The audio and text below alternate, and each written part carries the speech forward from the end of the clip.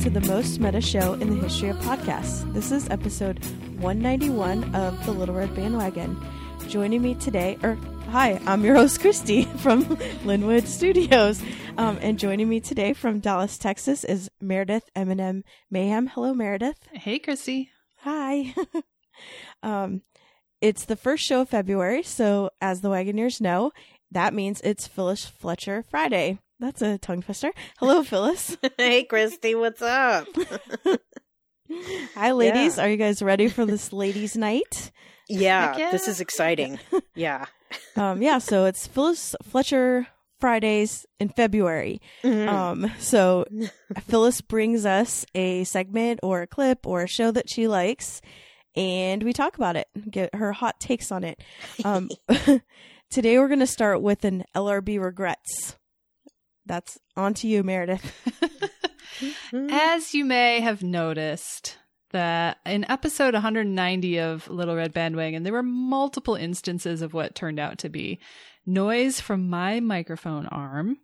And this is an error I deeply regret. I don't touch my desk or my mic when I'm recording, so how exactly this occurred is kind of a mystery to me. My only theory is maybe a wire was being jiggled and it hit the springs on the mic arm, or like somebody had the theory that Eddie has developed telepathy and wanted to just screw with the show. So maybe that happened. I don't know. Look, mistakes were made. Right. And actually Bobby edited that episode, so I'm just going to go ahead and say it's his fault. Yes. And he has a very heartfelt apology message for you all. So let's take a listen to that. Okay. Dear listeners, I apologize for not doing a better job editing the sound quality of your last episode of Little Red Bandwagon. We regret the error.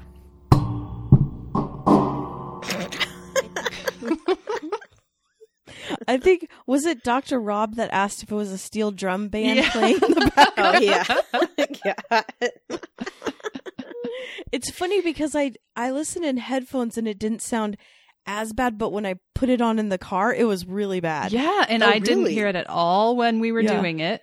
I had no idea it was happening. Otherwise, I would have tried to troubleshoot it live, but I didn't know. Mm-hmm. So, and my humblest apologies. Yeah, and the bad part is, like, I mean, we don't need to deep dive into editing, but we have, like, silence clears, but if there's no silence or it's happening when someone's talking, they'll never find it unless they listen to every single second. Yeah. Yeah. And we're not that committed to editing, I don't think. Well, except Anne and Jeremy are. Right. And that's why it takes them like 6 hours per episode. So this really was Bobby's fault. Okay, good. Right, exactly. It's Bobby's fault. Yeah, Bobby. I heard it. I was like jealous because I was like, that sounds like a pretty awesome mic stand. That was pretty cool. I'd like to see your setup. Yeah, I think it's great. Since Mike and Bobby aren't on today's episode with their gotcha journalism, we're not going to be doing the While We Have You segment where Mike tries to get Phyllis to talk about things she's not very comfortable talking about. Today we're going to have Girl Talk. Yay! Where I get to be even more uncomfortable. Yay! No, this is great. I'm excited about this. So who wants to go first? I will go first. Okay. So this is something that is somewhat New Year's resolution-y, and I've never done anything like this before, but as you ladies know, I have browbeaten my friends, including you and a few other tens, into banding together to lose 1,000 pounds during the Trump administration. Not each. We should clarify it's not each. That's true. I don't want to have negative weight. Right. Then I wouldn't exist anymore. And that would be really hard on me. But I talked about this on KUOW a few weeks ago with, not to brag, friend of TBTL, Sherman Alexie. I was lucky enough to be on the air with him, the novelist, and also a politician in Washington State named Rob McKenna. And I wasn't sure if I was going to talk about it on there or not, but I just called an audible, and when the host said, what are you doing differently during the Trump administration, or now that we're in this administration? It was on Inauguration Day. And he was talking to audience members and inviting them to call in. But I said, I have something that I'm doing differently. And he said, oh. And I said, my friends and I together are going to lose 1,000 pounds because I feel like I could be in my 50s by the time the Trump administration is over, and health insurance is going to change, he's told us. Yeah. And if that does happen, and, I don't have the good fortune to have the employer I have now for whatever reason, I want to be in the best shape possible. I want to be ready for that. And I am not in the best shape possible, that's for sure. And I actually came up with this idea when, not to sound too inside, but Christy and Meredith and I, the three of us are part of a group chat where we just chit chat about whatever. And I came up with this idea a couple days after the election, and I just put it out there and said, all right, let's all lose 1,000 pounds during the Trump administration. Who's in? Start Inauguration Day. And I think one person said they were in. It was Barb Aerosmith, right. Friend of the show. She was like, I'm in. I got to do something. And I was like, somebody said they were in. Okay, I really have to do this now. And so I just kind of tried to gently harangue and encourage as many people as possible to join me. And I've never done any public weight loss thing whatsoever. I've barely even done any verbally acknowledged fitness thing ever. And I've gone through periods of my life when I've been more comfortable with my weight and less comfortable with it, and heavier and less heavy. And other than when I was pregnant, I am at my heaviest right now for sure. And I'm like, I need to reverse this train. I need to do that so that I can improve things and just have a better baseline for, the inevitable complications of aging. And this is the fact that insurance might change has given me the motivation to just say, all right, I'm going to commit. And on Inauguration Day, as I was on my way into the radio station where I knew there was a possibility I would publicly say this, I told my husband, Josh, said, look, I think this is something that I want to do.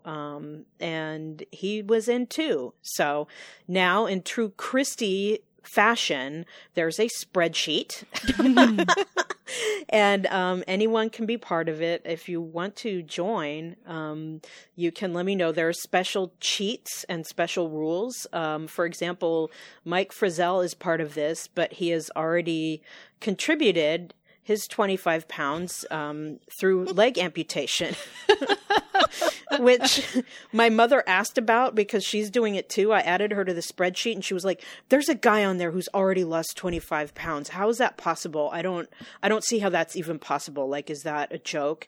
Mm-hmm. And I didn't know even who she was talking about at first. And I was like, oh, and then I was like, how am I going to explain this to my mother? I was like, I'm just going to say it. And I I he had a leg amputated. I know. I don't recommend his method, but... Yeah, don't recommend cut your leg off. You've got 4 years, hopefully less. So I told her, and she was like, is that a joke? Is that serious? And I was like, it is not a joke. It is serious. He really did have his leg amputated, and his weight is healthy for him at this point, so he's not looking to lose any weight. And she was like... I said, he said that we could credit his weight loss towards 1,000 pounds. And that was what he had to give. And she was like, well, that was nice of him. Your mom's so cute. I know. So Mike, thank you. My mother thinks you're nice and you're helping us because we're actually halfway towards our first party. We figured we would measure the weight in Trump's. And I've read that some doctors estimate his weight to be 267, but I figured I would just call it 250 because I think he claims it's 236. So let's split the difference, call it 250. And as a group, we're actually, with all the different cheats and whatnot that I applied to this, we're already halfway to our first party. So that's pretty exciting. Well, can you explain some of your other cheats? Because they crack me up. Well, so one of my things was, all right, I wanted everyone to weigh in at their heaviest possible. And so the day that I was going to weigh in, I asked the group, what should I do? Because I have to go to the bathroom. I knew I had to make poo-poo, but I also knew I was going to wear heavy shoes, and I had to get dressed for work because this was the day that I was going in to be on the air. So I knew I was going to be photographed. I had to look nice, and so I was going to be wearing some heavy dance goes, and I wanted to go potty before I got in the shower, and I was like, I don't know if I want to weigh myself, go to the bathroom, take the shower and get dressed, or if I want to go to the bathroom, take the shower, get dressed, and then weigh myself. And Mike, with his 25-pound leg credit, chimed in with the genius answer, which was grab the clothes and the shoes that you're going to wear, get on the scale now, weigh yourself, then put down the clothes and shoes and go to the bathroom. And I was like, oh my God, that's awesome. That's amazing. Yeah. So I did that. And then I'm proud to say that the next time I weighed myself, nude and without those shoes, and also after I had gone to the bathroom, I had lost 7 pounds. So Wow. Good job. So I've already contributed 7 pounds toward the effort. Another one was just pick up like a pair of skis or something. I think Skis. I love that you say skis as if everyone just has us laying around. Skis are old style heavy. wooden skis if you can.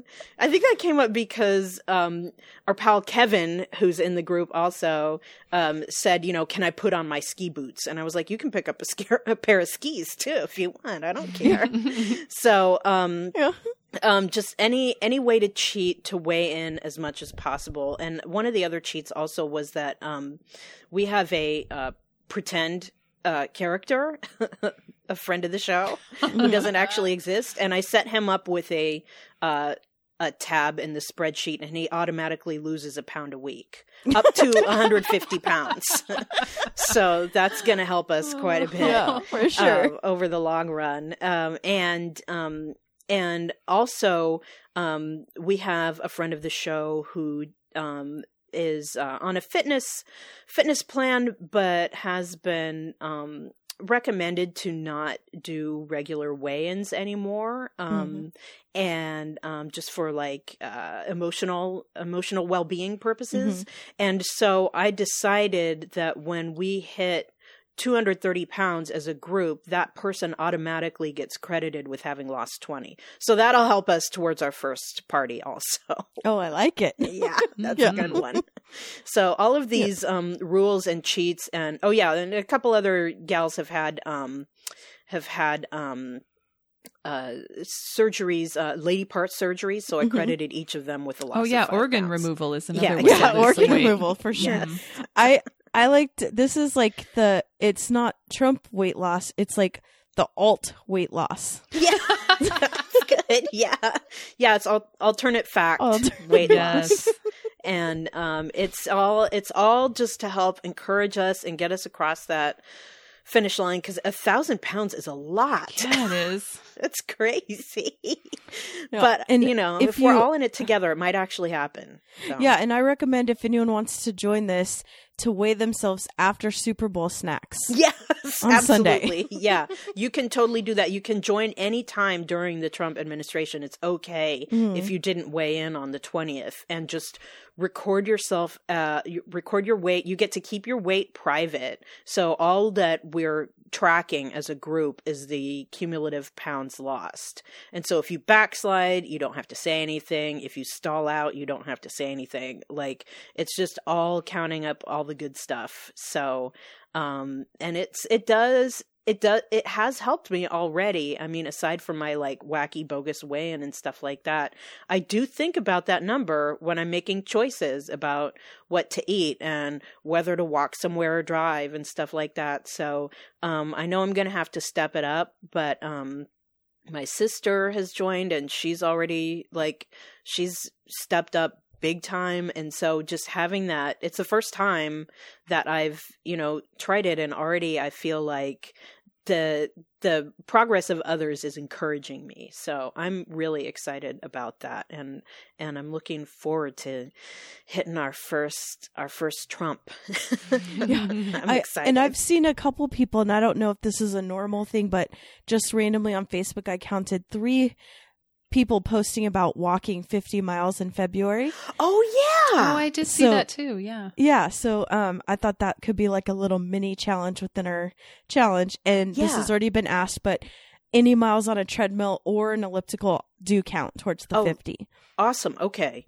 I'm going to do that. That is, I hadn't heard of that before. So, until you brought it up, today. And so I'm excited about that. I'm going to definitely do that.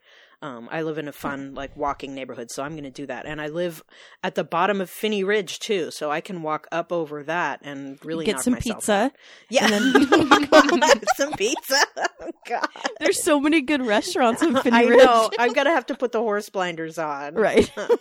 So. Or you earned it. Maybe. I don't know. Yeah. I feel like I'm paying for a lot of years of, like, eating whatever the heck I want. So it's going to be undoing some habits for sure and just recalibrating. So, it's so unfair. Getting old is gross. Like, I remember in high school, I used to go to school with like 2 bags of food, and I would go to Ezel's and get fried chicken, and I would go to my job after work and eat sandwiches at my job. And like, not gain a pound. I mean, I was seriously like 125 pounds. I'm like, I cannot believe that. So, and you know, not that that was all great, but the food that was in those bags was actually like, you know, healthy food. So I'm like, I miss those days, but, you know, I'm going to be, I think, relearning a lot of things. So I'm excited about that. And I'm excited to feel better and be, you know, hopefully healthier as I age. That's awesome. Oh, thanks. The only thing I'm doing, I mean, I'm doing the 1,000-pound challenge too, but the only kind of weird thing I'm doing is I think I've talked to it a little bit, is my watching West Wing. Oh, so, yeah. I started watching the West Wing on Inauguration Day, January 20th, so I can live in a little bubble. It's not working. And there's been some episodes that I'm just like weeping uncontrollably because I'm like, why can't it be like that again? Or there was one episode where one of the main characters had was an alcoholic and addicted to Valium, which is so funny now, which is this laughable, but had been sober. And it was like this huge PR, like, what are we going to do? And how are we going to do this? And I just started laughing hysterically. And I'm like, wouldn't that be great if that was like the biggest issue that we had right now? Yeah. But it's kind of cool. I have a Facebook page if anyone wants to join. It's called Jed Bartlett is my president. Mm-hmm. If you can't find it, just shoot me a message and I'll direct you. And you can go at your own pace. I'm watching about 3 to 4 episodes a week. And then at work, we have West Wing Wednesdays and we all watch. Oh, there's probably about 5 to 10 of us. We watch an episode and talk about it and commiserate and be in sorrow over lots of things. Yeah, you know, I need to catch up on that. I've been, as you know, I've been power listening to Nerd Out Loud. So I need to interrupt that or something, but I'm just like, I'm totally hooked on that. So I've been enjoying that quite a bit and haven't truncated it with my West Wing watching yet. So I need to get on that. Have either of you watched the show before? I've only seen a couple episodes. What about you, Meredith? I've never watched it before, but I started as well on Inauguration Day. I've only gotten 2 episodes in. I've been running around like a chicken with my head cut off for the last few days for reasons I'll discuss in a minute. So I haven't had time to watch more, but I really enjoyed the first 2. Mm-hmm. Oh, it's so great. The first time I cried was the very last scene is him like writing. So he's sitting at the Oval Office desk and he's writing something like a letter or reading something, and it just like pans up and I just like started bawling like, oh, someone is in our Oval Office that is terrible. He's desecrating the office. So yeah, there's lots of moments like that. But the Facebook page is really fun, and there's a ton of people that have watched it numerous times. And a bunch of us that are brand new, and there's a lot of good conversations going on about Aaron Sorkin and how he writes shows, because I think he's a genius, but there are, everybody has faults, and so we're fleshing those out. We're talking about feminism, we're talking about the presidency, like all sorts of things are good conversations are coming out from that page. That's so great. I love that. That was such a good idea, Christy. Awesome. Yeah. Perfect timing. Rad. Yeah, it was fun. All right, now Meredith, your girly topic. This is perfect for girl talk, and it's probably the girliest thing I've ever done in my life. Oh, yay! So Duff sent me a text on Monday morning saying, "Hey, do we have any plans on Saturday?" And I was like, "I don't think so. Do you want me to invent something?" I thought he was maybe looking to get out of some sort of obligation. Well, and that question can mean so many things from Duff. It could mean invent something. It could mean you're going to have a dinner party. That's usually what it means. So I have to think carefully before I answer. Right. But I had no clues as to what was going on. And the Super Bowl is the next day. So I was like, well, it can't be anything that crazy. So I just was honest. I said, no, I don't think so. And he said, well, we were invited to a ball. And I was like, okay. With less than a week notice. So, I've never been to a ball. I don't have a gown collection. I don't know how to do this. So I kind of freaked out, and we mentioned our chat earlier, and I went immediately to you guys and I was like, help. Yeah. I have to make myself ball ready in 5 days. How do I do this?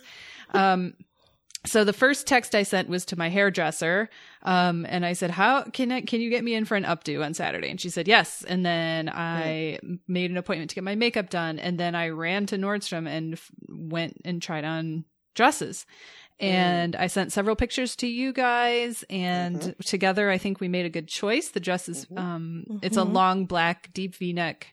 And I'm still kind of working on, like the accessories. So, I found some shoes. I thought I was going to wear these one shoes, and I tried them on, and I just think they're too tall and they make the dress look a little too short. So I went today and got some different shoes with a lower heel. They're also way comfy, and they have Velcro snaps. That's amazing. That's amazing. I've never heard of this situation. Yeah. Me neither. And I was like, is this going to make me look like an old lady? But that part of the shoe is covered up, and you can't even tell. When I heard Velcro strap, I'm like, okay, what are you getting into? I'm wearing Tevas to a ball. Yeah, they're really cute. They're like strappy sandals with a short heel. So I'm excited about my shoes. I have a necklace. I have earrings. I need to figure out exactly what to do with my hair. I have a good idea about that. And then nails. That's the only thing I still have to figure out is what nail color, because my necklace is blue, green, opal. So I could go like blue-green nails. I always vote for blue nails. Yeah. I'm only blue. But some people like to be a little bit classier than blue. Well, and that's what because I would love that too. And actually my toenails are blue with glitter on them right now. See, I like it. And but this is a ball. It's a charity thing. It's a fundraiser. So I don't know if that's a little too out there for this. I'm not sure. Do you know what the charity is for? Yeah, I asked Duff about that just about a half an hour ago, because I was like, I know I'm going to have to probably answer this question, and I don't like the answer, and I don't like that I have to deliver it. But it's a fundraiser for the dinner club that we joined. Oh, that's not too bad. Well, it could have been worse. I was hoping it would be for like a children's hospital or something, right. Autism or nope.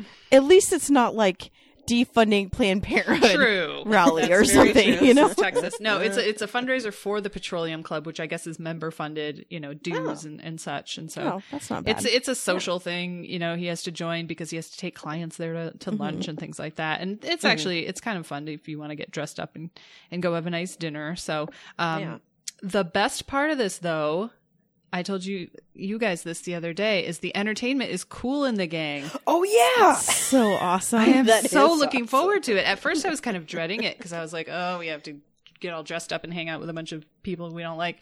But then I was like, oh, Kool and the Gang. Who cares? Let's just go. I'm in. Yeah. Well, I have a question. Will you be bringing your brass knuckle clutch? Well, I was 1,000% planning on it, and then Duff keeps surprising me with little items, and he ordered a clutch that he really wants me to. So I haven't, it hasn't arrived yet. So if it doesn't arrive in time, I'm absolutely going to bring the clutch.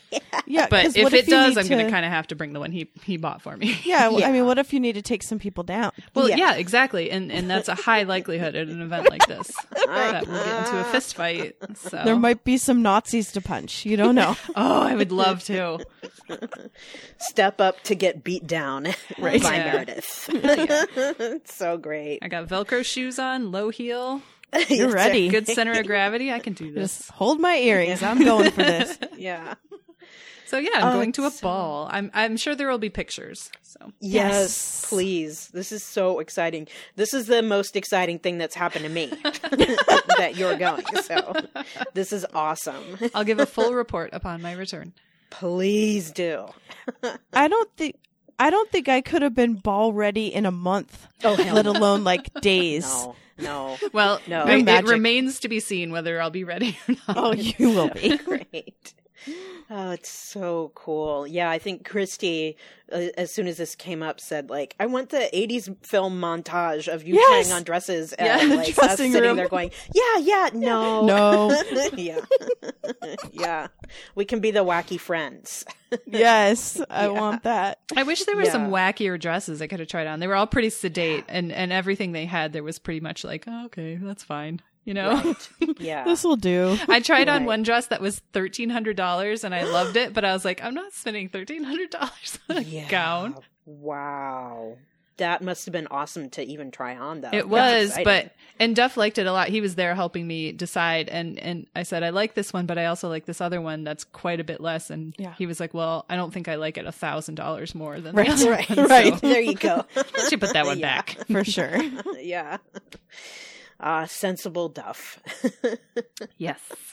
Oh, Sometimes. that's so great. Well, I'm excited about that. Me too. And you were slamming in that dress, so. Thank you. Slay. Yes, for sure. And Yeah. then you're doing something for Super Bowl as well. Oh my goodness. Yeah. So Duff loves to have parties, as I've lamented many times on the show before. He loves to have a Super Bowl party. So ever since we bought this house, he's had, 30, 40, 50 people over for the Super Bowl, every year. And this year things are just a little bit nuts. Our older dog Molly is a little bit sick. She's not feeling too good. Eddie is crazy. I was really kind of dreading having a Super Bowl party right now, and he came up with this idea on his own, knowing that this was stressing me out, to rent out a theater at the Alamo Drafthouse and watch the Super Bowl there. So that's what we're doing. And I don't care about football at all, but I am looking forward to this because I get to sit in the theater. And this is the kind of movie theater where you can order food and drinks at your table. So I can just sit there and drink mimosas the whole time. Oh my gosh. It's awesome. So I am geeked about that too. And that's the day after the ball. So I have a very big weekend ahead of me. Yeah, big drinking weekend. Yeah. You should take that's Monday awesome. off. I might actually. I was thinking about that today. Yes. I might need to sleep. Yes. Well, just from like hanging out with people fatigue. Oh, absolutely. Not even just the drinking, but Yep. that's a lot of activity. At least with it being in the theater, you don't have to play hostess. Yep. Right, exactly. Because You it's say, hard to find your seat. enjoy your own party that you're throwing, especially when there's tons oh of my people and you're dealing with sure. just cleaning up and refilling food is enough work in and of itself. Last year, I don't think I watched a second of the Super Bowl or the commercials because I was so busy just flying around the house. So is this something that the Alamo Drafthouse normally does, or did Duff come up with the idea? I think they do. I think that's a thing that they offer. Oh, okay. The catch is you have to be able to fill up a theater. It's not one of the huge ones. I think it's like a 50-seat thing. And then there's a food and drink minimum. So I hope people will drink a lot. Yeah. Otherwise, that cost is on us. But ultimately, it won't end up costing us much more than hosting a party at our house, considering all the food and the alcohol and the whatever. Oh, for sure. And just the time cleaning and everything. The stress to me before and after will be well worth it. So, yeah, I'm looking forward to it. Oh, that's great. Now I wish I lived in Dallas. I know. Well, Mike is going to drive his stumpy self up here and join us in the theater. So looking forward to that. He said stumpy self. Yeah. We need to do a While We Have You with Mike to ask how the driving is going. I know. Duff was asking me. He's like, how is he doing that? And I said, well, I think he's learning to drive with his left foot. Mm-hmm. That's awesome. Yeah. That's great. Yeah, it's great that he can do that. Yep. Mm-hmm. All right, should we get on to the reason we have you here? Yeah, I'm excited. So this is the first time we're shaking it up a little bit. We're breaking format because we went through a whole calendar year of me bringing you my favorites from that particular month in TBTL history, and I decided to go more topical and thematic this time, and we will talk about how and why after we hear this. It is a TBTL PSA. You might remember from the early days of TBTL, Luke and Jen used to use the More You Know stinger from, I think it's NBC, when they would have a public service announcement, and it was a lot of times a little like news you can use type of thing, and the star shoots across the screen. People use it as a meme now a lot, and it says "The more you know," and they used the sound effect from that. And they did this TBTL public service announcement 10 days, unbeknownst to the audience and unbeknownst to them, 10 days before they were canceled from the air. So this is hour 1 of TBTL on September 1st, 2009. It's time for yet another TBTL public service announcement. We've really, and you can see on our website, we now have listed there as our sort of Zen thought, serving the public with our announcements since 2009. And that's not just an empty claim. No. We've been doing lots of public service announcements on this show because there are all kinds of situations that people find themselves in and they don't know maybe what to do. We want to try to, throughout the course of this show, however much longer we have the pleasure of bringing you these programs, we want to try to cover every eventuality. So we've started out with some of maybe the less likely ones. What to do if you're in a Miss Universe pageant and you get asked a very hard question. What are some of the other ones, Jennifer? What to do if you're at a work party that has alcohol? Yes. That one actually is not that far-fetched. No. That's fetched. What, it's close-fetched. If it's possible that your roommate wants to make out with you? Right. Also, maybe they haven't been as sort of out there as I thought. Well, what not to say if you're on the Larry King show. After you've been sentenced for beating your girlfriend. That's right. That was Chris Brown last night. Well, we return almost to the scene of the crime. That is the Larry King Show making another appearance here in the TBTL public service announcement section of the program. This time, though, we actually have some help from Larry King. Inadvertent as it might be. Larry King is famous for being unprepared for every interview. In fact, it's kind of his deal. He thinks that by knowing absolutely nothing about the people he's talking to, the topics he's discussing, he will then ask the questions that the sort of man on the street would ask. I feel like if I wanted that guy asking questions, I'd go to, Walmart. And I'd find the minivan with a home window caulked into it, and I would ask that guy to interview Boutros Ghali. Anyway, this is why I'm not particularly a Larry King fan.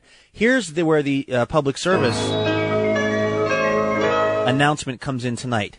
This is exactly what you do not want to do if you're hosting a national television program and you're interviewing a woman who is telling you an incredibly, incredibly harrowing story of having been kidnapped and, quite unfortunately, raped by this guy who now later they found was holding a different woman in his backyard for all of these years. So this is on the Larry King Show. And this woman, who I don't know if she's actually been identified or not. Yes, she has. Oh, okay. Her name's Katie Hall. Okay. So this woman, Katie Hall, is on the show. She's telling this really just incredibly traumatic story that I almost felt a little bit weird watching them have this conversation. It just felt so private and such a thing that I couldn't even imagine happening to somebody. And basically what happened was she was coming out of a grocery store and she had bags of groceries with her, and this guy, Philip Garrido, this monster, grabbed her and sort of pulled her into his van and drove off with her. Here is Larry King's question to her about this incident, and this is exactly the wrong thing to ask someone when they are telling you on national television a story of such a harrowing event. I said, well, okay, and I just turned around the corner and pulled over, and he slammed my head into the steering wheel and pulled out handcuffs. He took my keys out, threw them on the floor, and pulled out handcuffs and handcuffed me and said, if you be good, you won't get hurt. What did he do with the food? He put it on the floor, I guess. I don't know. I was just... All right, now I don't know because I was being raped. Yeah. What did he do with the food? Who cares? Was there butter in there? Because that stuff, that'll go bad. What are you talking about? This woman is telling you about the most horrific thing that could happen to another human being, and you ask, what did he do with the food? Larry's worried about the groceries? That, my friends, is exactly what you do not ask of a person who is telling you a horrific story of the time they were abducted and then raped. What did he do with the food? This is, to use the Barney Frank, the parlance of Barney Frank, on what planet do you reside, Larry King? On what? I hope that he, Chris Brown had to come out and apologize for what he said on the show the other night, because Chris Brown claimed that he didn't remember. This is what he said. When I look at the police reports, or I hear about the police reports, I don't know what to think. I just don't know what to think. It's just like, wow. You remember doing it? No. Don't remember doing it? I don't. It's like, it's crazy to me. I'm like, wow. Now, Chris Brown has come out and officially retracted that statement because it was so ridiculous. And I think this might be a good time for Larry King to come out and officially retract that question. Yeah. If Chris Brown is showing more remorse and sort of common sense than you are, you better pay closer attention to the TBTL public service announcements. All right, so let's get our media critique on. Yeah, I'm sure you have a lot to say about this, Phyllis. I have a lot. I have a lot to say. I love the way that Luke and Jen used Larry King clips throughout the years, and he's continued that with Andrew to a certain extent. It even came up pretty recently on Twitter when Luke made a comb-over joke on Twitter about the size of the inauguration crowd this year, and he was making a hair metaphor, comparing it to a comb-over, and somebody replied to Luke's tweet with "paint your bald spot," which I love that drop. Yeah, so good. It's such a good one. What's the exchange there that's going on in that drop, Christy, when the guy is haranguing him with "paint your bald spot"? So I guess I've only seen Larry King in bits and pieces, or like on YouTube, or clips that became famous for whatever reason. Because he did something crazy. Yeah, because he's crazy town, right. Or he offended people, or whatever. But I guess that on his shows, he would take live calls, and that was just some radio station. They called in and just trolled him, and it was live on the air about him painting his bald spot. Right. Yeah, he was asking why do you have more hair now than you did a year ago? Yeah, like, I see the picture. So crazy. And that's why I respect Luke, because it's like, if you're going to do some sort of hair restoration thing, like, you may as well just be completely open about it. Oh, for sure. Yeah. So that when people notice, it's not awkward, or not more awkward than it would be if you were not publicly acknowledging it in some way. Yeah. So yeah, that's a classic one. Paint your bald spot. The I'm a professional. Look it up in the book, right? That's another Larry King thing. So I guess it was from the Dawn and Mike show. They're the Okay. ones that pranked him. Oh God, really? Paint your bald spot? Oh God. Yeah, and then the I'm a professional, look it up in the book. That one's like almost kind of surreal, and it has this weird kind of like nighttime radio feel to it, where it feels like because I think a kid was calling to ask him something about something like how am I going to succeed in, was it medical school? Or was he asking him about, it was somehow it got confused. He was asking him something about success, and Larry King either tried to make a metaphor to medical school and it was completely irrelevant and unclear, or I don't believe that. Right, yeah, how is that possible? Or there was somehow that it got all turned around and mixed up, and the kid was like, "What?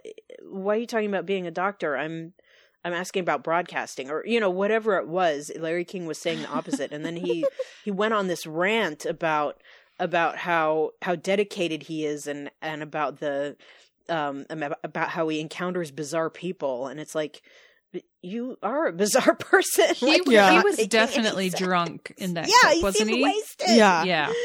It was so crazy. So, and it's cuckoo to me that somebody with that many wacky gaffes had as long a career as he did. And you remember those, like, Luke has talked about how Larry King's column in a way was kind of Twitter before Twitter, because it was just like these weird observations that he would make with ellipses after them. Yeah. And I think Luke has talked about that. And it's like, so, I mean, if you look at it that way, in some ways he's somewhat ahead of his time, but he also, like, he's been caught lying about, like, being friends with Sandy Koufax and, like, all kinds of weird things that he just, like, seems to have made up. And it's like, man, we really, like, have a low standard a lot of the time when it comes to old white guys. Like, they can get away with crazy stuff. Like, I cannot imagine a younger broadcaster, especially if they were a person of color, being given 1 inch on that kind of thing. And he just happened to come into it at a time where, as long as he kept this kind of non-challenging kind of posture when it came to celebrities and politicians, he could just be on the air, because people would book their person on there because they know that they wouldn't get a raft of shit, or they wouldn't get a, they might get a bizarre experience, but they wouldn't get like a grilling. And because it was live, they knew it wouldn't be edited, so they could say whatever they needed to say. But sometimes, I mean, they're just like, even with celebrities, he would just have these awkward moments that I think, Christy, you know about some of these awkward moments that he's had with famous people over the years. Yeah. I just looked up Larry King terrible episodes, and and I mean, these are just a few. The Carrie Brejean, she was Miss California, if anyone remembers her from a few years ago. She was a terrible person, but she just got up and walked out of the interview because she had said, "I'm not talking about this settlement." And then he kept talking about it. And then she's like, "I'm not going to talk about it." And he's like, "Well, come on. Why can't you talk about it?" And then, and it was part of the settlement was you can't talk about it. That usually That's normal. Is a big part of it. Yeah. That's normal settlement. And she's like, "You're being inappropriate." And he's like, "What do you mean? Why?" And then so she just took her microphone off. Good for her. I'm not a fan of hers, but yeah. Right. Eric Massa, who was a Democratic, representative, he just said, "Are you gay?" Just asked him. Whoa. I've heard that one. That's a good one. But weird. It is, that guy was pretty weird. I mean, Larry King made it weirder, but that guy had like been accused of wrestling and having a tickle fight with one of yeah. remember that? That's right. Yeah. So yeah, it is weird, but just Still flat not out. really an appropriate No. question. And Ringo Starr, he called him George. He did. Oh no. It Are you was kidding me? terrible. Yeah. Yeah. And then Lady Gaga, he said, "Don't you have lupus or something?"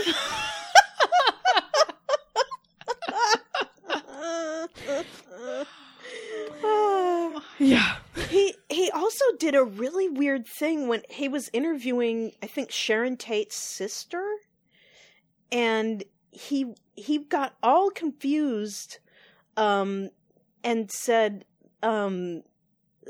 something about wasn't it hard for you when Roman Polanski killed your sister or something like that? And she was like, Roman didn't kill my sister. He was just all confused about He who had confused he was two talking to. different media stories from like the 50s. Yeah. Right? Yeah, because he was getting confused with Charles Manson, I think. Right. Yes. Right. Yeah, it was so weird. It's really messed Well, up. and I did a deep dive into him a little bit, and do you know that he still has a show? No. Really? No. There's a current show, and it's called like Larry King Now, and it's on Hulu. No way. Yeah. What's he doing? It's same. And why? So I guess you already explained it, because it's basically being interviewed by a crazy person who gives you softball questions. Yeah. And when he goes inappropriately, you just go, "Oh, Larry." Yeah, right. Like he's your crazy racist uncle, right? Yeah. But if you look at the Hulu, I mean, he has like the top celebrities on. Anyone who's way. pitching a movie goes Oh. on that show. I feel That's like so by the crazy. time in my life that I was aware of him, he was already considered a legend of broadcasting for some reason, but I still don't understand why. I don't understand really what he did to get there, why he No. has this credibility, because it seems like very famous people are just kind of guaranteed to show up on his show. Yep. And I have to wonder if his ratings are due to like people tuning in to see like, what crazy ass thing is Larry going to say tonight? Right. You know, is he going to call Snoop Dogg like an N person Yeah. tonight? Because I'd like to see that. Yeah, I forgot about that. That was a good one. It was originally on CNN, right? Yeah. So Larry maybe King that's Live, why it got so popular, because they're so like matter of fact. They're so just boring. Yeah. boring, like just say the news how it is, and then there's this crazy person that would come on for a few hours, and then he would take live calls without screening them. Oh, Right. God. Yeah, that was so Flying without a net. Now, Yeah, I know we haven't talked about this actual clip too much. Yeah. Which we definitely should get Into to. it. Yes. Because this is one of the craziest questions I've ever heard in an interview. I started dying when he And played that. it's funny, but it's kind of not funny. I It's know. horrible. Like, I this know. woman is traumatized, and he's asking her. And I actually went and I watched the rest of this interview. So You not only did? does he ask her, where did he put the food? Whose mind goes there? He also points out that since this occurred in 1976, she couldn't use Twitter or Facebook. Really? Because that's what you use when you need help. Yeah, when you're being abducted, that would definitely help. And what a fucking weird thing to point out. He also, and this borders, well, not borders, this is just absolutely creepy. He asked, how did he consummate this? Basically, like, how did this guy rape you? Ugh. Which is, like, okay, that's not what consummate means, first No. of all. No, that's awful. It's not how this works. That's not how any of this works. And then Yeah. he kind of talked to her. He addressed this poor woman's husband and sort of implied that she was now damaged goods. Like, how do you feel about this now? And so those two things Fuck. gave me the real willies about this. It was not funny to me after I read those Oh things. no! Boo! I know. So he clearly What a is creeper. extremely insensitive and doesn't know how to talk to people who have been through a horrible trauma Why is he asking these crazy questions? Well, I'm going to bright side it and say now I can feel better about laughing at him. Oh, laugh at him all day. Yeah. Do we what think an idiot? I mean, so we know that he's had issues with alcohol. All of these incidences are not from him being drunk. No. But do you think he's like a little on the spectrum? Has he gone senile? What's the excuse? Is he just weird? I mean, I think he's weird, and he's gotten to a point of having a giant ego, and nobody editing or supervising him. Yeah, that's he what has I like think. white male disease. Right. You know, He's heard he's yes an his whole older life. guy. He can do whatever he wants. He's always Yeah. been able to do whatever he wants with little consequence. Yeah. So I think it's probably that pie chart has a few different pieces on it. Yep. But I think that white man is a big part of it. Yeah, and I mean, once it's like there's a whole machine that kicks in at any broadcast outlet, I think, where someone slowly accrues power over time, and when they have accrued that power, even if he's, a nice guy behind the scenes, which maybe he is, I don't really know anyone who's ever worked for him, but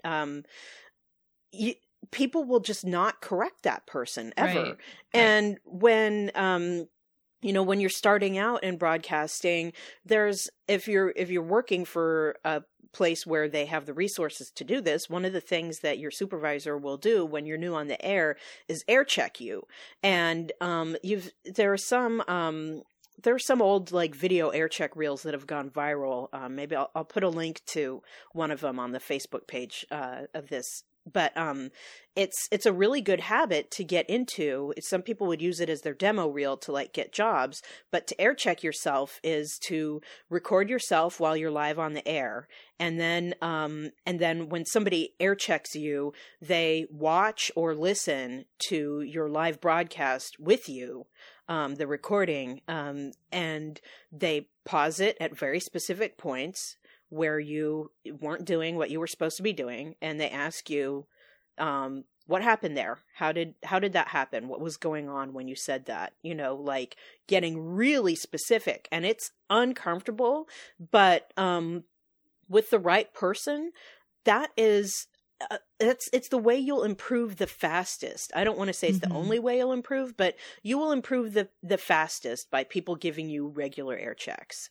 And, people don't like the thought of being air checked for all kinds of reasons. Sometimes they don't respect the program director or whoever it is who's doing it.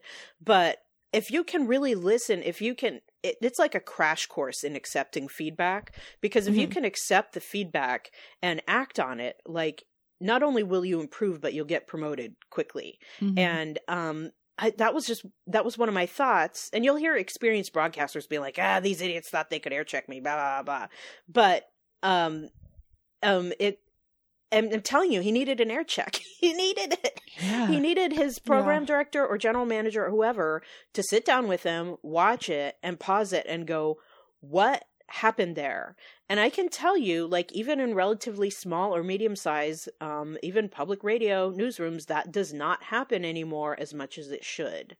And your best hosts will be like, I want to be air checked. Like, I want you to, review my performance with me and not just tell me my good moments were great, but, did this really work? Like, was it as funny as I thought it was? Or was it as insightful as I thought it was? Or when I stumbled, did I recover well? And to really get into what was going on there, because then as a host, you can bring up, well, yeah, my prompter wasn't working right. It was all jumbled and I had to try to recover from that. Can we look into that? Or, so-and-so was talking in my ear and I needed to not be having that at that moment. You can get into problems and figure out process issues and resolve them. But I mean, this is a guy who clearly had not been air checked in decades. Yeah. And he needed it bad. He needed it bad. So that's some little broadcaster inside stuff for you. And I'm sure that Luke would say, he was glad that he was probably never air checked on TBTL. And in a lot of ways, I am too, because the show developed in this very organic way without interference from managers who probably did not understand what they were doing. But I bet Jen was air checking it, because she would go and pull these like this day in TBTL history things. And, she would, she probably wasn't using it in the same way a program director would, but I think she was always very critical of herself. And as the producer, she took responsibility for the show. And so when she would hear things that she didn't like, I think she applied that to how she wanted the show to be. And it wasn't too often that we would get those kind of insights about that for her, because, I don't think she liked to talk on the show about things she didn't like about the show. Mm-hmm. But I think that being self-critical and self-reflective it's one of the best ways to improve. So that's where Larry could have taken a lesson from Luke and Jen, as far as I'm concerned. Mm-hmm. Oh, I wanted to ask about an observation that I think Meredith had, that I was wondering if you thought, whether you thought that they knew some bad news or not. Well, there was just a moment where Luke said something like, as long as I'm allowed to bring you this show. Oh, yeah. Yeah. In the intro of that clip. Yes. I feel like I remember they had this big t-shirt competition that was so fun, and a bunch of people submitted their drawings for it, and then we voted for a couple weeks, and it got narrowed down to the one that won. Mm-hmm. And Jen was about to take it to the printer, and I think it was 2 or 3 weeks before, and she said, "Are you sure that this is okay? Because Cairo paid for them. Are you sure this is okay?" Mm-hmm. "Oh, yeah, they're sure, for sure." Mm-hmm. And then they got them, and instantly they were canceled. So I think that they got the ratings numbers in, or had a conversation in a meeting, and they knew that it was just a matter of time. Oh. Yeah. Oh. But the shirts are cool. Are they? Yeah. They're the ones that kind of look like Japanese anime, with the Space Needle and everything. Yeah. Those are I just wore cool. mine to work today. Oh, that's awesome. They should do that again. They should, because there were so many great options. Yeah, we have some really talented tens who sure have made some awesome designs. Yeah, so they should do that again, because that was really fun. A lot of audience interaction. Mm-hmm.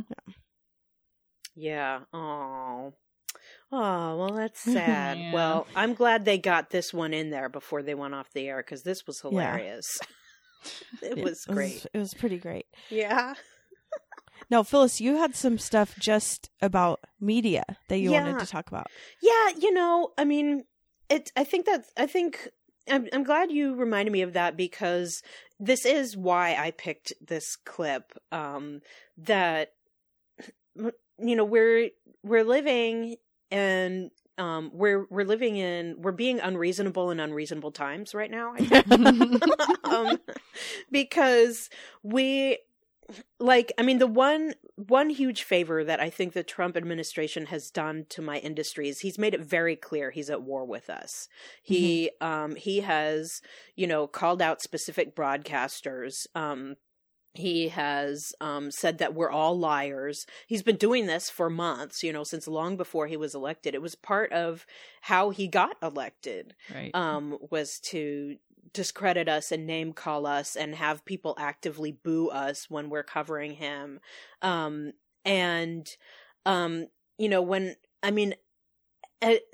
as much as I find this clip hilarious, it does become much darker when you consider the things that Meredith brought up from watching the whole interview. Mm-hmm. And B, it frustrates me, because I'm like, I guess the bright side of it, I can say, okay, at least he's not on the air anymore. He's not on a nightly live show. He's not hogging that airtime, because I'm in a position right now, basically, where I'm giving some form or another of a pep talk every single day to people who are in journalism, whether it's on Facebook, or whether it's talking to members of my own staff, or talking to colleagues at other public radio stations. Like, people are feeling very under attack because we are. We're, as we're seeing rights being restricted and things being undone, that, so quickly that we thought maybe wouldn't be undone, people are questioning, well, how far is this going to go? Is the Freedom of Information Act going to be somehow thrown out? What other things that Congress passed a long time ago might somehow become undone? What court decisions might be decided the other way? And there are a lot that affect our industry specifically that could get decided in ways that are unfavorable. And I just feel like it's a time that for us to really be useful to the public, now that people can get so many things digitally where we don't necessarily have a revenue stream set up for that. And, and in a lot of ways, rightfully so, people can circumvent us entirely. And that includes the White House, being able to just make announcements live on Facebook, without any kind of interpretation from us whatsoever. I feel like we just really need to double down and go to fundamentals. And we're having a huge argument about this right now in public radio specifically. You'll hear on the next episode of On the Media, a huge argument that's broken out about, our relevance and our position and who are we and how can we be authentic people and also be relevant in our jobs. And I think that we have to, we have to bring our whole selves to everything that we do. And, to see someone like Larry King be so checked out when he has the privilege of being on the air live like he did for so many decades, it pisses me off. And it makes me also glad that he's not personally doing that anymore. And I want to encourage everyone listening to LRB right now to, hold even your local broadcasters accountable. If they're doing crappy interviews, call them on it, and, recognize they may not always get the access they want, but when they get access to a source and they have the opportunity to have them live on the air, like, really listen, are they doing you a service right now or not? Because if you feel like they're not doing you a service, they shouldn't be doing it. So that's like kind of my highbrow soapboxy take on this whole Larry King, what did he do with the food nonsense. Like, we shouldn't have any what did he do with the food moments on our air, especially not now. So no, we don't have time be for unreasonable in unreasonable times and call people out. Well, I mean, there even was a lot of criticism during the election of people giving Trump airtime in softball ways, like Jimmy Fallon playing with his hair and Saturday Night Live having him as a host. And like the argument is they normalized him by joking around with them. And then people who were on the edge or, on the fence were like, oh, he seems like a fun guy. And my guy, Jimmy Fallon, had him on here. Yeah, I think that definitely we're culpable in treating him like a joke for too long, and like a sideshow. And I think that we weren't isolated in that as media. Like I think everybody did, but we had power that we probably misused. I remember feeling a little irritated during the election cycle with NPR. I listen now to KERA, which is the local station here. But I also still listen to Michigan radio sometimes. And both of them, the local and the national coverage, focus so much on him. And I understand why. A lot of it is probably irresistible because Trump keeps doing crazy things and he's always done crazy things and people want to hear about it because it's crazy. So it's probably irresistible to cover him. But I remember thinking during the election cycle, I cannot believe that I hear his name on NPR every 10 seconds. That's what it felt like. Like, just ignore him for a minute and he'll go away. Yeah. I mean, I really like the suggestion going around Twitter. It will never happen, or like Facebook and Twitter and just in general, is everyone needs to stop going to his press conferences or reporting on it, at least until it can be fact checked and say, okay, he said this, this, and this at 12 o'clock today, and this is wrong, and this is wrong, and this is maybe a half truth. And because what he desires more than anything is attention. And he needs that, and that's what feeds him. The Washington Post, and I haven't actually gotten it to work yet because I think it's still being developed, but they have developed a Chrome extension. It's called Real Donald Context. If you search in the Chrome store for extensions, it's all one word. And what it does is when you go to his Twitter, it adds context and fact checking below each tweet. Wow. Isn't that great? That is so cool. So That's I super haven't useful. actually gotten it to work, but I think once it does, it will be awesome tool.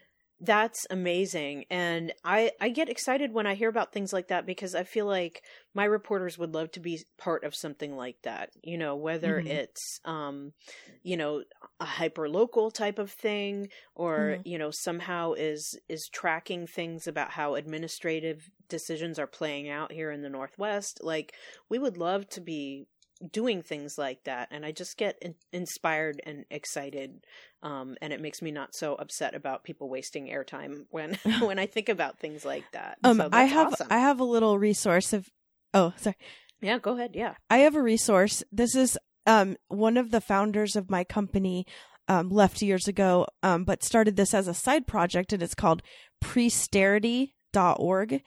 And it's basically what he says is it's this work is produced by a partnership of concerned citizens, journalists, politicians, and watchdogs organizations. And what they're doing is documenting every single thing that's happened since the election.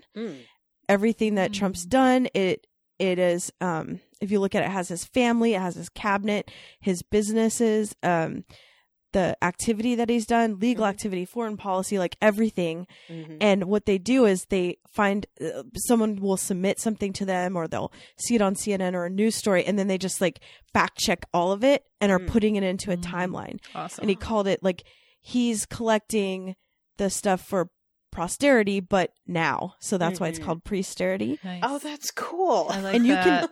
you can submit news, you can volunteer for this whole project. Like it's pretty great.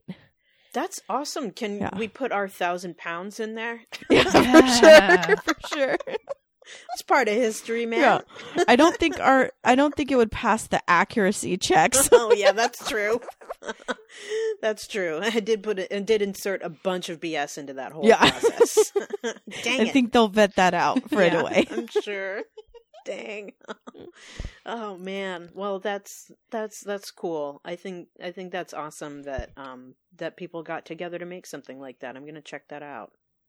Yeah. Mm-hmm. I'll make sure those go in the show notes. And I do have some a funny story about this, but there's a lot of boycotts going on I guess what you would call the right side of politics now. Which the newest one was Starbucks. I saw one going around about Girl Scout cookies today. And yeah, because they in the past have donated funds to Planned Parenthood. So there's a big push to boycott Girl Scout cookies. And even though we're on our health kick, I wasn't going to buy any Girl Scout cookies, but this cute little Girl Scout came up to me today and did her little pitch. And then I remember the boycott, and so I bought 4 boxes. Nice. I don't have to eat them, but I'm giving my $20. Yeah. Well, yeah, you can just put them out at work. They'll be grubbing on those at work, right? Yeah. I mean, people love those things. That's awesome. Wow. Aww. Wow. Well, yeah, I mean, it's really, you know, I've been thinking too a lot about, you know, about times that we look back on now and we look at the coverage. You know, we look at a lot of times the first thing we look at is newspaper articles, newspaper archives. And, you know, ever since election night, I've been saying people are going to be studying this for decades, this period of time now. And I started saying that because I was annoyed because, you know, every pundit on the planet was trying to, you know, tie themselves up in knots explaining how what just happened didn't really just happen, or what just happened was, well, the reason, you see, what had happened was, like, people were trying to do, you know, come up with these kind of like Insta explanations. And I'm just like, you know, this entire thing was had millions, literally, of moving parts, and people will be studying what happened for a long, long, long, long time. Oh, yeah. And There's going to be college classes about this. Yeah. I mean, and who knows, people might even be listening to this very podcast like decades into the future, you know? I hope so. Yeah. And so I think it's neat to be part of, you know, not only like some, you know, official documentation of what happened, but just be part of a people's history. Like, this is what happened during this time. I think that's cool. So we're doing it. Yeah. That's our thing. Well, I'm excited that, you know, that you guys asked me to kick something in for the month of February. Yeah. And I Perfect hope that, timing. Yeah, I hope folks enjoyed it. Yeah. I enjoyed everything about it, especially our talk and everything that came up. But I fondly remember the TBTL PSAs. Oh, Yeah. that's great. Yeah. And I'm so glad you brought that back to the good. front of my mind. Yeah. Yeah, So- I love when he gets kooky with like repetitive use of a sound effect. I love that. So No, I love it. I love it so much. Funny. And so I guess look soon for a LRB clip show of just all the PSAs. Yeah. Oh, great. Yeah. I'm excited about that. That's awesome. That'll be fun. That's good. So I guess we should wrap this up. Phyllis, thank you so much for coming on. Oh, as you're always. welcome. Yeah, thanks for having me. It's fun. And I just have a couple little bits of business. We have a contest going on where you get an entry for every day that you've archived. And so I'm going to draw January's winner. And what the winners get is what are we calling it? A wagon full of loot instead of a loot crate. Yeah. From Not one a of, literal wagon. not a literal wagon, right? Right. From one of the hosts, we'll create you a care package of local snacks or TBTL fun kind of stuff, just like a bunch of swag and fun stuff. And so our winner of January is Michael Farnan. Oh, right. Go, Michael. He's having quite a week because his episode was either this week or last week. I'm mixing them all up because I'm kind of time banding a little bit. But he either had his sponsored episode last week or Monday.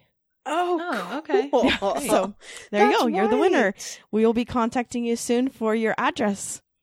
That's so awesome. I recognize his picture. We're little Facebook friends. Yeah, and, we are too. yeah, he looks like a cool guy. What's up, Michael? Congratulations. That's so awesome. Yeah. So if you'd like to contribute to the archive, just send me an email at littleredbandwagon at gmail.com and you can join up. And for every day that you archive, you get an entry.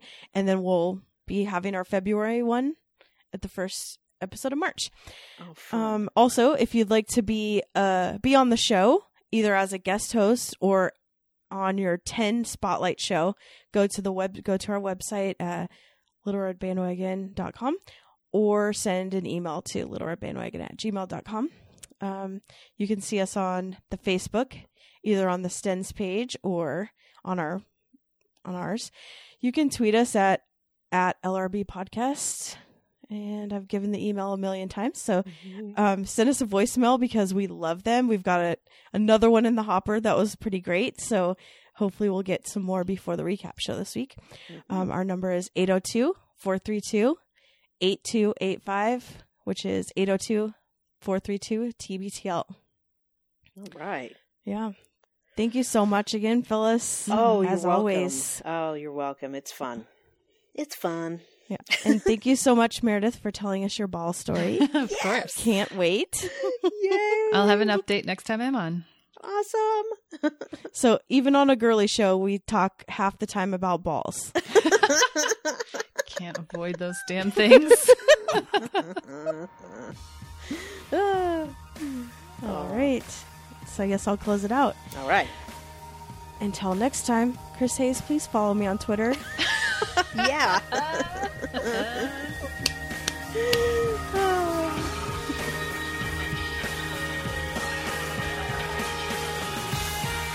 Does anyone else want to say?